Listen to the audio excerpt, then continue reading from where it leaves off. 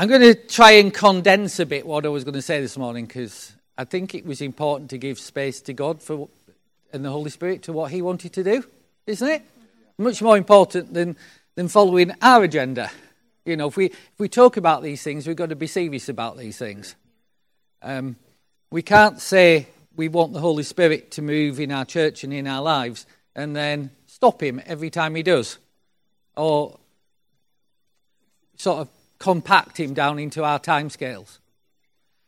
So I wanted to wrap up this series that I've been talking about the Holy Spirit and rediscovering the power of the Spirit.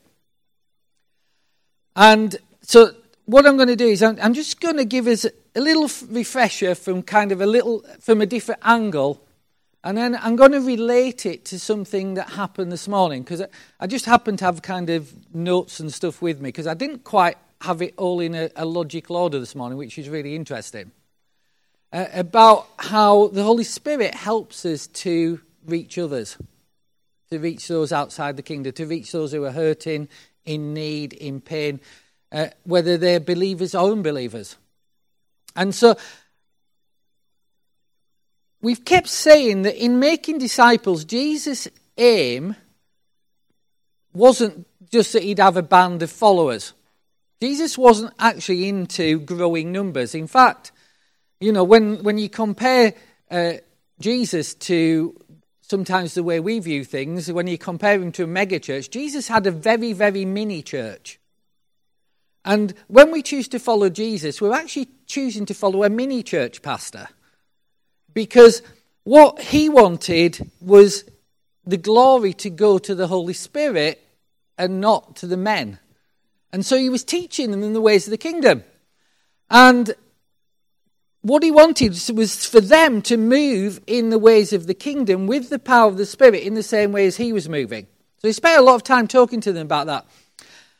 But more importantly than that, the thing that he was emphasizing most and modeling to them most was the need to find the greatest treasure of all. And the greatest treasure of all is relationship with God. We can have our ideas what a treasure is, what we like, you know, what we set our hearts on, what we want for our lives, what we want, you know, in terms of finances, in terms of like house and car and all that sort of stuff. But Jesus turns around and he says, the greatest treasure of all is relationship. And it's relationship with me. So the greatest treasure we're after is relationship.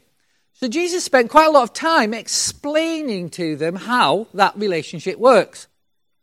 And I think this is just like really massive. And it's so big that when I started writing this and coming up with this little mini-series, it actually has become bigger and bigger what God has been showing me. So I'm actually going to return to it at the start, early in the new year.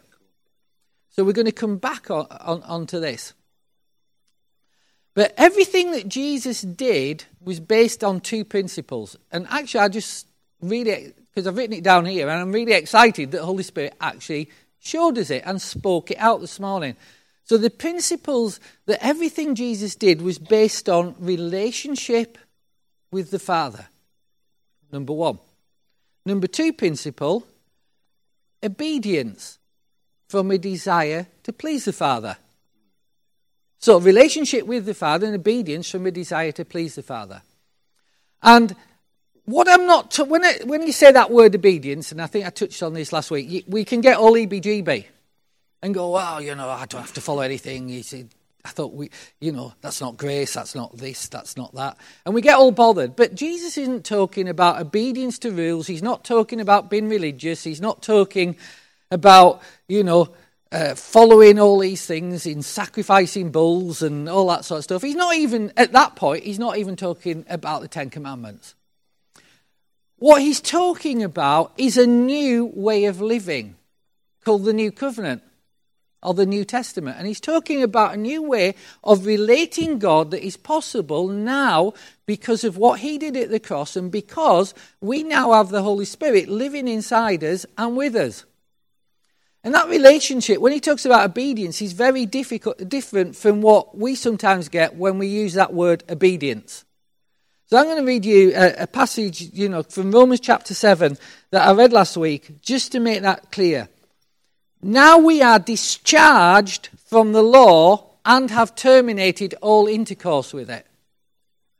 What could be clearer than that? Paul is writing to the Romans and he's saying, we have nothing to do with the law. If you think this can be condensed to a set of rules and your own willpower taking you through, you are mistaken. Because that's what Israel tried for thousands of years and failed at. So we now have a different way of relating to God. And having died to what once restrained and held captive, so now, say now we serve not under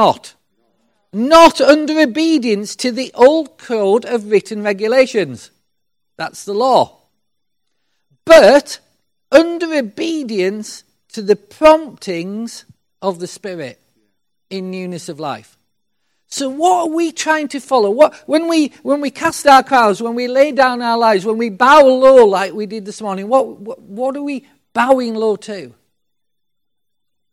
We're bowing low to God. But he's a God who speaks to us. A God who shares his heart with us. A God who prompts us. A God who's at work in a dynamic way in our life. Who's asking us to listen to him. And to do what we hear. And to say what we hear. So, Jesus invested first and foremost in relationship. And the way that Jesus carried out that relationship was through the Holy Spirit with his Father. And that's what he's asking us to do the same. To carry out our relationship with God through the Holy Spirit. And in that relationship, Jesus was very careful to do some things. He was very careful to hear the Father's heart. He was very careful to see what he saw the Father's doing.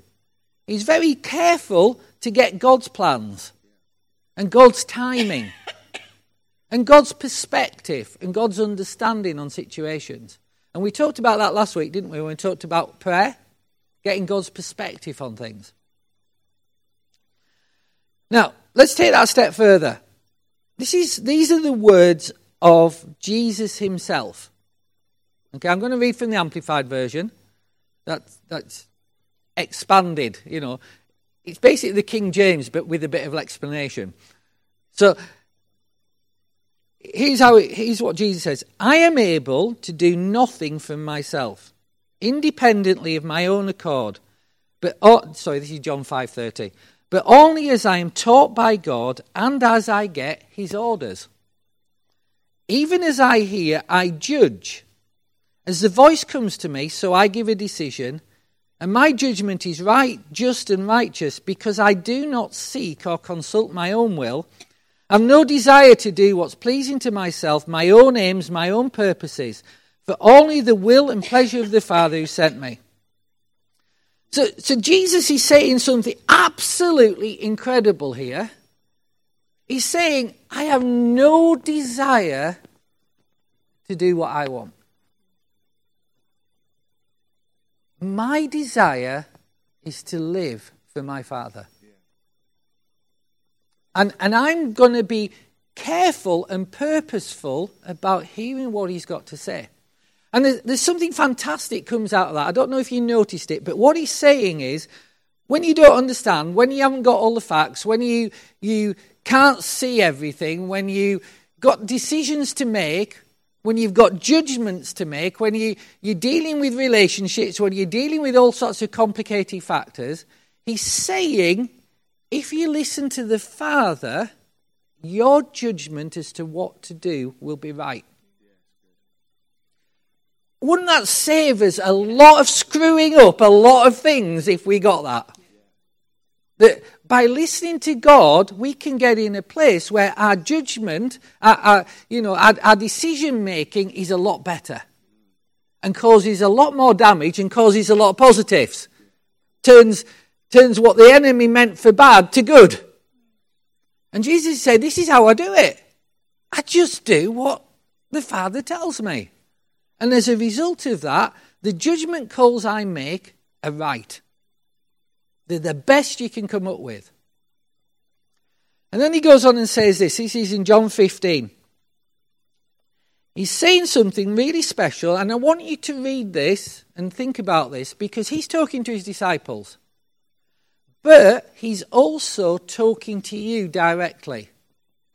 And he says this, I do not call you servants or slaves any longer.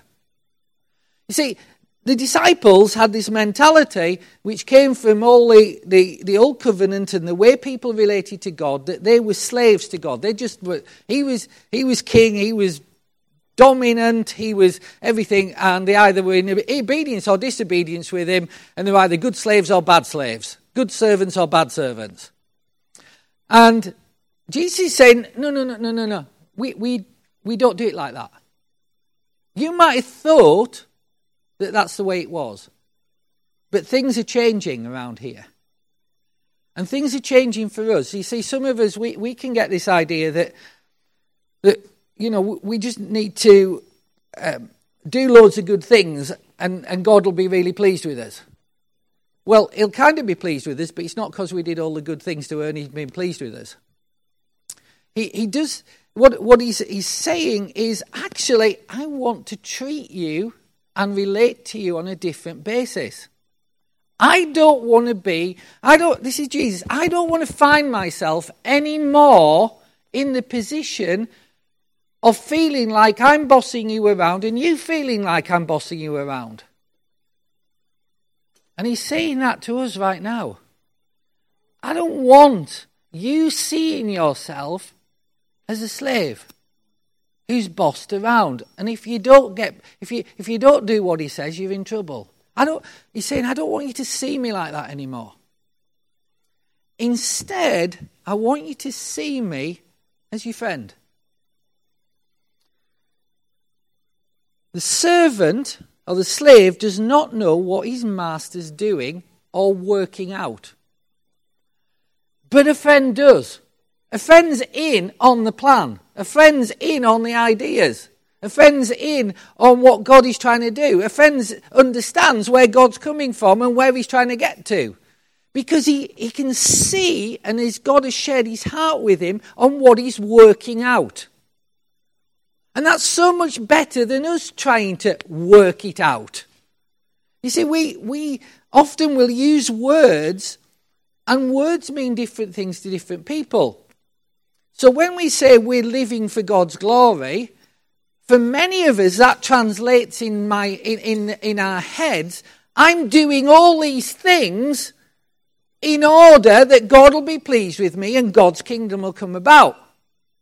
Now, there's nothing wrong with the things that have been done.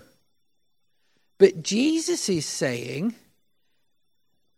this is more about you knowing what I'm working out than what you're working out. What I'm working on, not what you're working on. And when you get what I'm working out, and I've got the opportunity to share it with you and talk to you about it and share my heart on it, it'll produce really different results. You know, we spend millions and millions and millions of pounds every year in the kingdom of heaven in the UK in going to conferences and doing all sorts of things and building big buildings and doing all sorts of stuff because we think it's the right thing to do. But God says, I'm working stuff out, so you need to actually know what I'm working out. If I'm working out that, that's a good thing to do. If I'm not working out that, then don't do it. Get on track with what I'm on, where you are. You see, whether we can see it yet or not, whether we're participating in it yet or not, whether we're partnering with it yet or not, God is working something out outside these walls in Cambridge, Ely, Haverhill, even in Over. He's active in Over.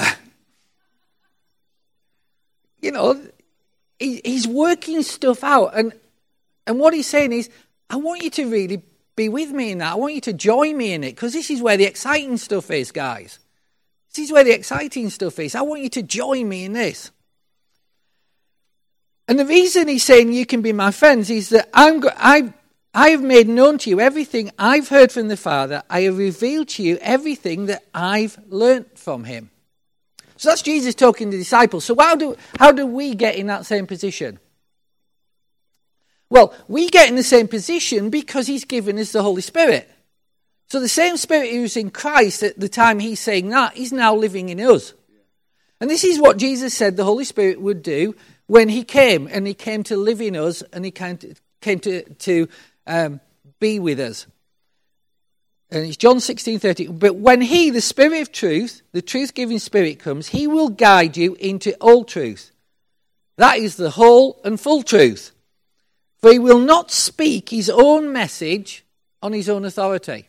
Isn't that amazing? The Holy Spirit, who is fully God, doesn't speak on his own authority. The Holy Spirit isn't coming up with his ideas and his plans. He's listening to God's ideas, God the Father's ideas, and God the Father's plans, and he's relaying them. And he's saying, be like me. I think Nicola had that line in her talk a few weeks ago, like, do this, be like Bob. So what the Holy Spirit's saying, Jesus is saying, is the Holy Spirit's going to come and he's going to tell you to be like me, which is to listen for the voice of the Father, which I'm going to tell you what he's saying. Be like me. He'll tell you whatever he hears from the Father, and he'll give you the message that's been given to him. He will announce and declare to you the things that are to come and will happen in the future. Now, remember I said God's working some stuff out. He's working on some things. He's working on some plans. He's working on some ideas. He's working on some strategies. And right now, as a result of what we prayed this morning, he's working on a lot of hearts out there. Because if we believed what we prayed this morning and we had faith in that, he's working right now on hearts. He's right now preparing a harvest field. He's right now drawing people in because we prayed. And so he's working on stuff. Now, wouldn't it be great if we knew what was coming? Wouldn't it be great if we saw how the plan panned out? And he's saying the Holy Spirit's going to show you. And he's going to show you some pitfalls. And he's going to show you some potholes not to go down. Because he's working some stuff out, and you need to know what it is. Because he doesn't want you to be working along with him, going in blind. Are you still with me? Are you getting this? Is this okay? Is this good? We're still awake? Good. Right.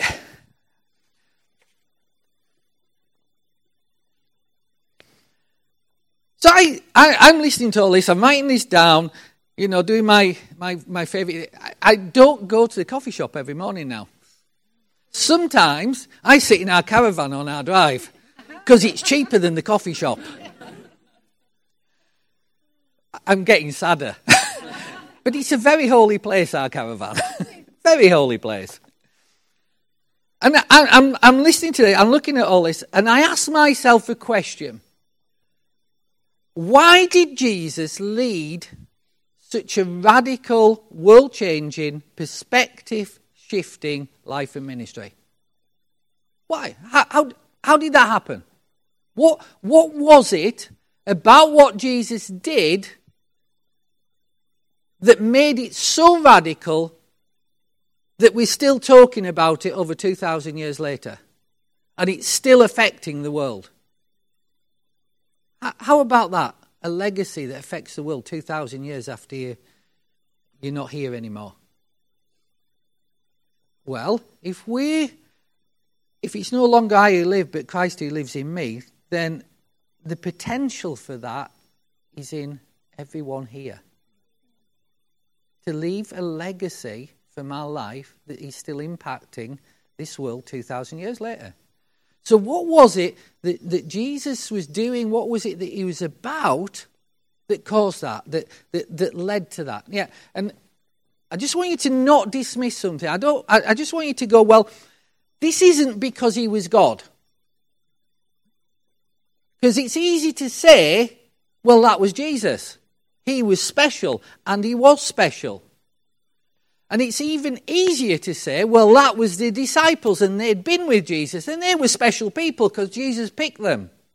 And they were special people, and Jesus did pick them. However,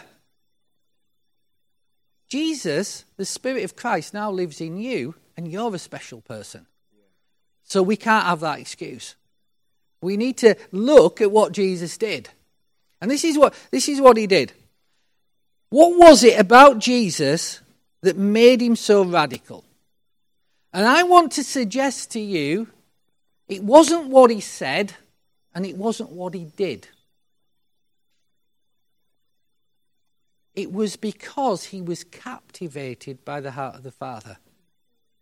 He was captivated by God. He was full of love for his Father.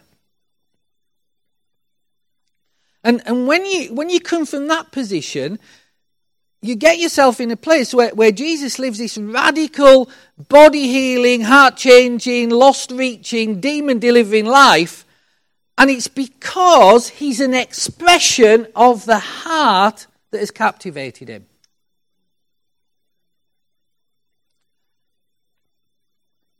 I'll just let you dwell on that. So if that's the case, what is the fundamentals of this radical Jesus sort of life? That's a word you're going to hear a lot more of, particularly at the start of the new year, this word radical. Because I don't think Cheryl was mistaken when she used that for her ladies group. But I believe God wants to expand it to all of us, to be radical people. And radical means living the Jesus world-changing sort of life. So what was it? What's the fundamental of that? Here's the fundamental. And I'd like to make it really easy on you. So I'm only going to ask you to do one thing. Just say, I've only got to do one thing this morning. It's better than 3 points, isn't it? I've only got to do one thing this morning. And here's the thing. From the outset, from right now, you commit in your heart to believe whatever Jesus says. You commit in your heart to believe whatever Jesus says. There's an American preacher, author, he's called David Platt, and he wrote this: "It's a tragic mistake to come to Jesus and say, 'Let me hear what you've got to say, and then I'll decide whether I like it or not.'" It's a tragic mistake to come to Jesus on that basis. Because we'll never hear Jesus clearly if we come to him on that basis. Because we've already decided that whatever Jesus says is subject to the filter of whether I like it or not, whether it fits my life or not, whether it works for me or not, or whether I can see it working for me or not. And it's tragic that we take up that heart position. And so if you approach Jesus that way, you're never truly going to hear what he's got to say. Here's the point I'm making. You have to say yes before you hear. You've got to say yes before you hear. And then you commit to obey what you've heard. Because you're following the promptings of the Holy Spirit, aren't you? That's your obedience. So the Holy Spirit is speaking to you, and you're going to commit to do what he says. And do the things you see him do.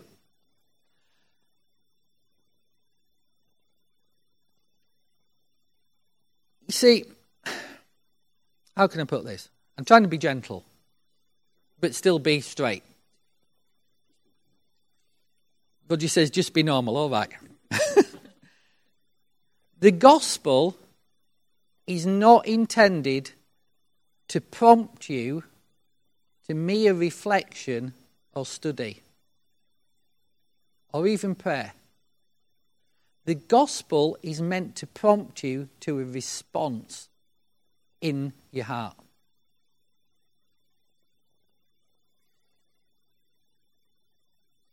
And when we say, right, okay, I want to engage with this sort of stuff. I want to engage with hearing the voice of Jesus. I want to engage with understanding God's heart, seeing things from his perspective. And when we engage like that, in the process of doing that, we get compelled to look at our own lives. And in looking at our own lives, God shapes our hearts. It's kind of a bit of a virtuous circle. So when we engage with God, he engages with us and shapes our hearts. And that's the really exciting bit, because we get to look more like Jesus. And that's kind of cool. So what I wanted to do really, just kind of almost like a response to what God did this morning, is to just go back and reflect on a couple of things we looked at earlier in the year about how this filters through to reaching the lost. Just a specific application of it. And when we talk about reaching the lost, we usually have a couple of questions. More than any other question. Forget all the pre-prepared things we've learned and all the courses we've been on evangelism, because really, if they were kind of working for us, the world would be full of Christians. So we need to have a bit of a different think and go, well, is God working out a plan I just need to get part of? And maybe that's a lot more powerful than me trying to rehearse something 17 times, and the moment I get an opportunity to do it, I just freeze. Because I can't remember which of the 17 alternatives I should go for right at this moment, because I've only got 30 seconds in a lift. And we get ourselves stuck. And we get ourselves stuck around two questions. When do I say something? And what do I say? When do I say something and what do I say? They're good questions, aren't they? So, right now, a lot of us are going, I know. And a lot of us are going, I haven't a clue. I haven't a clue when to say something and what I've got to say. But I feel under pressure to say it. Here's the thing, when you're partnering with the Holy Spirit, you never feel under pressure because you're just doing what he told you to do. And it's his problem. Like I said, it's not your problem to convict people. It's not your problem to get people born again. It's your problem to do what God told you to do. And he's told you to do what? He's told you to hear his voice and do what he tells you to do. It's simple. But we have to take a step back and start putting our time and focus into getting better at hearing his voice more clearly. And less time and focus into the mechanics of how to do something. So, when do you speak? James 1:19 says this, and it's a verse that I think anybody who's been on like the preaching course that we've been doing knows, because we use this as an exercise, as a brilliant preach just on this single verse. But and it's 37 minutes long, but I'm not going to do 37 minutes on the verse. The verse is this, James 1:19, and it's an absolutely fantastic verse, full of brilliant advice, and it says this: So then, my beloved brethren, let every man, say every man and woman, that includes me. No, you have to say that includes me. That includes me. Here's what we have to do. Be swift to hear, slow to speak, slow to anger. Swift to hear, slow to speak. Let's try that. Swift to hear, slow to speak. It's a kingdom principle. The kingdom works 90% by listening. Listening to the voice of God and listening to the voice of others. That, like when it says slow to speak, our natural tendency, because the world's speeded up a lot, is to blurt stuff out. Because if we don't blurt it out now, we might never get another chance, And what James is saying here is that the emphasis in the kingdom is on listening. And that word listening means to give audience to seek to understand, to come and wait for the purpose of hearing a report. So he's saying you should be really quick to do that and engage in that sort of activity if you're living out the kingdom. And so what he's saying is that, it's really easy to just feel like you're under pressure. You've got to get this conversation over to Jesus, onto Jesus, get in there, blurt it out, do your presentation and say, if you don't do this, you're going to hell. Would you like to say a prayer with me? And when you've said the prayer, would you like to sign the card so I can count the card and put it on Facebook? Would you like to do that? And it's kind of, we've got ourselves there. And it's sad. And what he's saying is, actually, no. Hang on. If you really want to know what it means to walk with the heart of God, it starts here, slow to speak. And that's not a new principle. It's not a new idea. It's right through the book of Proverbs. There's a Proverbs 18:13 says this: he who answers a matter before he hears it, it's folly and shame to him. And it just I was reading that, I was reading it again this week, and it just really hit me how many times and how long we spend in church learning answers to questions that absolutely nobody is asking out there.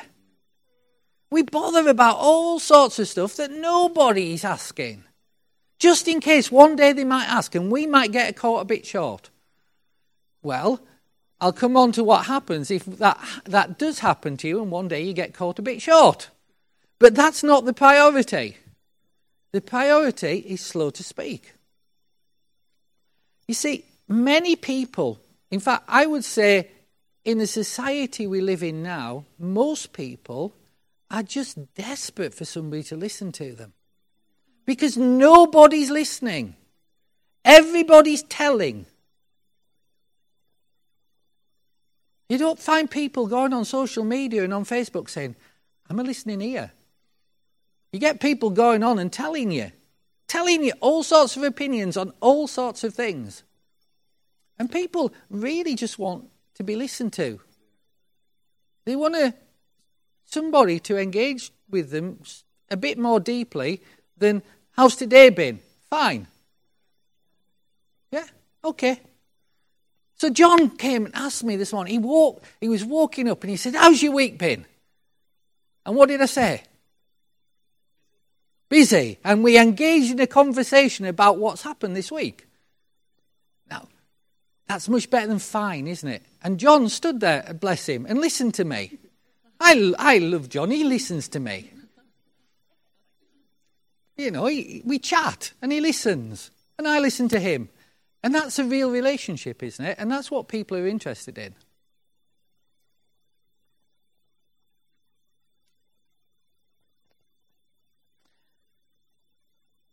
I could tell you quite a lot of stories here, but I'll just try and do one really quickly.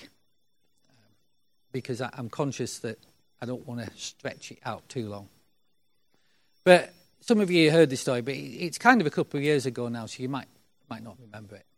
But I was driving over towards Camborne, and I was on the 428. I think I even got past Caldecott. I was nearly at Camborne, and I was kind of doing a little bit of a worship time in my car, singing at the top of my voice so nobody can hear me. That's why we have the worship, that's why we have speakers. It's not so you guys can hear it, it's so you can't hear me. And I really, just in my car, I had this overwhelming sense and impression in my heart I was going in the wrong direction. And so I kind of pulled over and I said, God, what do you want me to do? And this was really weird. It's just I just had this real sense that I needed to, when you listen to God and you just can't, there was this thing kept coming in my head. And it's not because I'm obsessed with coffee. But this thing kept coming in my head that I needed to go to Starbucks on Newmarket Road and get coffee. Now, Starbucks Newmarket Road is completely the opposite direction to Camborne. So I went, and I'm sat there, and I'm going, okay, God, I've tried to follow you. What do you want me to do? And this young girl, she came down and sat at the end of this long bench table and gets a coffee, and she starts reading this book. She's about 6 or 7 pages in. And the book's called This Present Darkness, which is a Christian book from like 20 years ago, something like that. And so I said, okay, God, is this what you want? Is this what you want me to talk about? And so I kind of said hi to her, and I said, are you enjoying the book? And she said, well, I don't know yet, really. I've only read 6 pages. Somebody gave me it because I was coming across to Cambridge for the day to bring a friend who's got a dance exam. So I've got 2 hours, and somebody gave me this book and said, you'll like this book. And so I've just started to read it. And so I talked to her about when I'd read the book, and I said, are you kind of interested in God? Is that, are you part of a church? Oh, I used to be years ago. My mum and dad, they were the pastors of the church, but this happened and this happened and that happened, and I don't want anything more to do with God. I said, oh, you're going to enjoy that book then? And so we just sat there for about an hour, and I shared with her about God and about his heart for her and his love for her, and that, God restores relationships. And I said, just go read the book, read it all. And so she disappeared. And then 1 year later, almost to the day, I got a text. Because what I'd done is I'd given her my card to give to her parents who live over in Ipswich and are still in ministry. And 1 year later, I got a text saying, by the way, I listened to what you said. I read the book, come back to Christ. I'm now leading the youth in my mum and dad's church. Just thought you'd like to know. So we have to listen to God. Slow to speak, quick to listen. So, first thing is listen to others. Just because somebody needs to know the gospel doesn't mean you've got to tell them by hitting them straight with it. We do come across as angry, I have to say. And we do come across as very extremist because we do push. We push the gospel instead of listening. The gospel connects with where people are, wherever they are. The Holy Spirit can make that connection. We don't have the wisdom to do it, so he needs to connect it. So we listen to others, and the second thing we do is we listen to the Holy Spirit. This is what makes evangelism not just possible, but easy. We listen to the Holy Spirit. You remember I said the 2 questions. When do I speak? When do I say something? And what do I say? So having listened, we now ask, what do you want me to say? And just assuming they come out with some sort of esoteric discussion on, predestination, election, or the total depravity of man. Some sort of weird thing that you've rehearsed 14 times just in case anybody asks you. You've got an answer for it. Just in case that, forget it. Because the likelihood is that whatever you say isn't what they need to hear. What they need to hear is what the Holy Spirit knows they need to hear in response to what they've just said. And so we shouldn't be worrying about what if I get a question I can't answer. Because almost everything we're not going to answer. The Holy Spirit's going to answer. And often he'll come left field and he'll do something you weren't expecting. And wouldn't have happened if you'd given the answer. Listen to this. Luke 12, verses 11 and 12. Now, when they bring you to the synagogues and magistrates and authorities, high-pressure situation, you've got the enemy there about to judge you. When you come in that situation, do not worry. Don't worry. Say, don't worry. I'm not a worrier. Do not worry about how or what you should answer or what you should say, for the Holy Spirit will teach you in that very hour what you're going to say. Isn't that cool? You're like standing on trial, or you're in a really difficult situation, or you've confronted with just a question you don't know the answer to, and there's the Holy Spirit, and he's going to give you what to say. Isn't that cool? I guess it was about a year ago now, we sat down in the cafe in the Clay Farm Centre. We'd just been doing some filming for like one of the daily series things. And there was a lady there. I didn't see her come in, but I'd met her years ago at AIU. And she was sat there and she was reading. And I went over to talk to her, said hi, we knew each other quite well. Started talking, and she said, oh, it's a great book, this. I said, oh, all right, what is it? Oh, it's a book of chakras. So when she'd explained to me what chakras are, they're kind of like Eastern, anybody know what chakras are? They're basically like chants and things that people do, and it connects them spiritually, and the principles, and the kind of an Eastern religion thing. And I'm going like, okay. And she said, I really think this is me. I'm a very spiritual person. I feel like I'm contacting the spirits. I feel like I'm in touch with the higher spirit. I said, right, okay. And I'm going like, God. Now, here's what I would have normally done. What I would have done before is head on, you're not contacting God, you're contacting the enemy. Straight in, telling how this is really unhealthy, burn that book now, that sort of thing. That's a younger me. That's an unshaped me. So what my response was, God, what would that new me you're trying to shape me into respond to this? And he said, ask her about her son. Okay, that's really left field as an answer, isn't it? Remember, we're trying to say only what we hear. So I asked her about her son. And she said, he's having a really difficult time at the moment. He's a teenager. And he's got Asperger's. And it's making it just awful for him at school. The other kids have been picking on him. He's not learning anything. He's just really struggling. And I said, that's really sad. I think we can help. On a Monday night, in this very building, we have a meeting that is great for people on the autistic and Asperger's spectrum. Would he like to come along? Because we can help him. I would not have got there by telling her that she was in contacting evil spirits. Even if it's right, it doesn't do any good. So you can be technically right and achieve nothing. To achieve something, we have to do what the Holy Spirit gives us to do. So there's these two principles. Listen to others, and then listen to the Holy Spirit.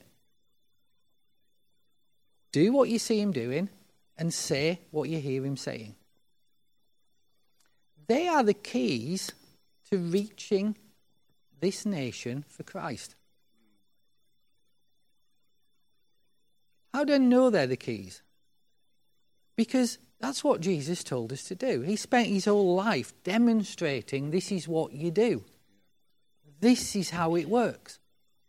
And when they, in the New Testament, when Peter and John they've healed the cripple at the gate, and the cripple starts dancing and shouting and creating a big kerfuffle, and loads of people come because they've seen him at the gate for years.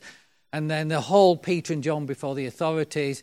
And Peter and John get hauled over the coals by the authority, and they tell him, you can't, we can't deny we've seen a miracle here. We can't deny that happened. And they ask the guy who's been doing all the shouting and dancing who got healed, how did that happen? They say, by the name of Jesus, he healed me. And so what they do is they ban them from using Jesus' name. And Peter says, whether it's right to follow you or God is the question. And so what's their response? Having been threatened with being locked up, if they ever mention Jesus' name again, what do? They go back to all the other followers of Jesus and say, hey guys, we're going to get the Holy Spirit on this. We're going to hear what he's got to say. And they pray. And this is what they pray.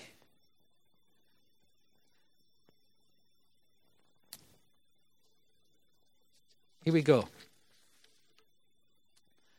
Now, Lord, look on their threats and grant to your servants that with all boldness they may speak your word, by stretching out your hand to heal, and that signs and wonders may be done through the name of your holy servant Jesus. So what do? They pray for boldness to speak the word. And they ask God to do some signs and miracles to back it up. And we find out that as a result of that, the whole building's shaken and the Holy Spirit comes again. And the many more multiplication is added to their number. So they're in a situation where it is forbidden to speak Jesus' name, and yet the kingdom comes. Why? Because they speak his word. What is speaking his word? Because we make a leap here that they haven't got. Because they ain't got the New Testament. The only word they have is what the Holy Spirit speaks to them. So what they're praying there is, give us the words to say. Just like Jesus said, when they take us before the authorities, when people betray us, when the magistrates and authorities to come, you have promised to give us your word. Now, what do we need? We need the boldness to speak it. Boldness. Isn't that an exciting word? It's kind of like an SAS sort of word, isn't it? Saved and sanctified sort of word. Boldness. Set apart. That's what sanctified means. We're set apart for Christ. We're bold. We're courageous. It's our natural disposition. It's the enemy that tells us that we shouldn't be, and he tries to back us into corners and tell him what we can and can't say. Boldness to speak the word that we heard the Holy Spirit tell us to say. So I'm going to pray. I'm going to pray for us all now. I'm going to pray for boldness. So if you like a bit of boldness, and you're willing to listen to the Holy Spirit, and you're willing to do those couple of things that I said with the fundamentals, about committing, putting your yes before your hear, and then responding, then I'm going to pray for you. Okay, so can we stand?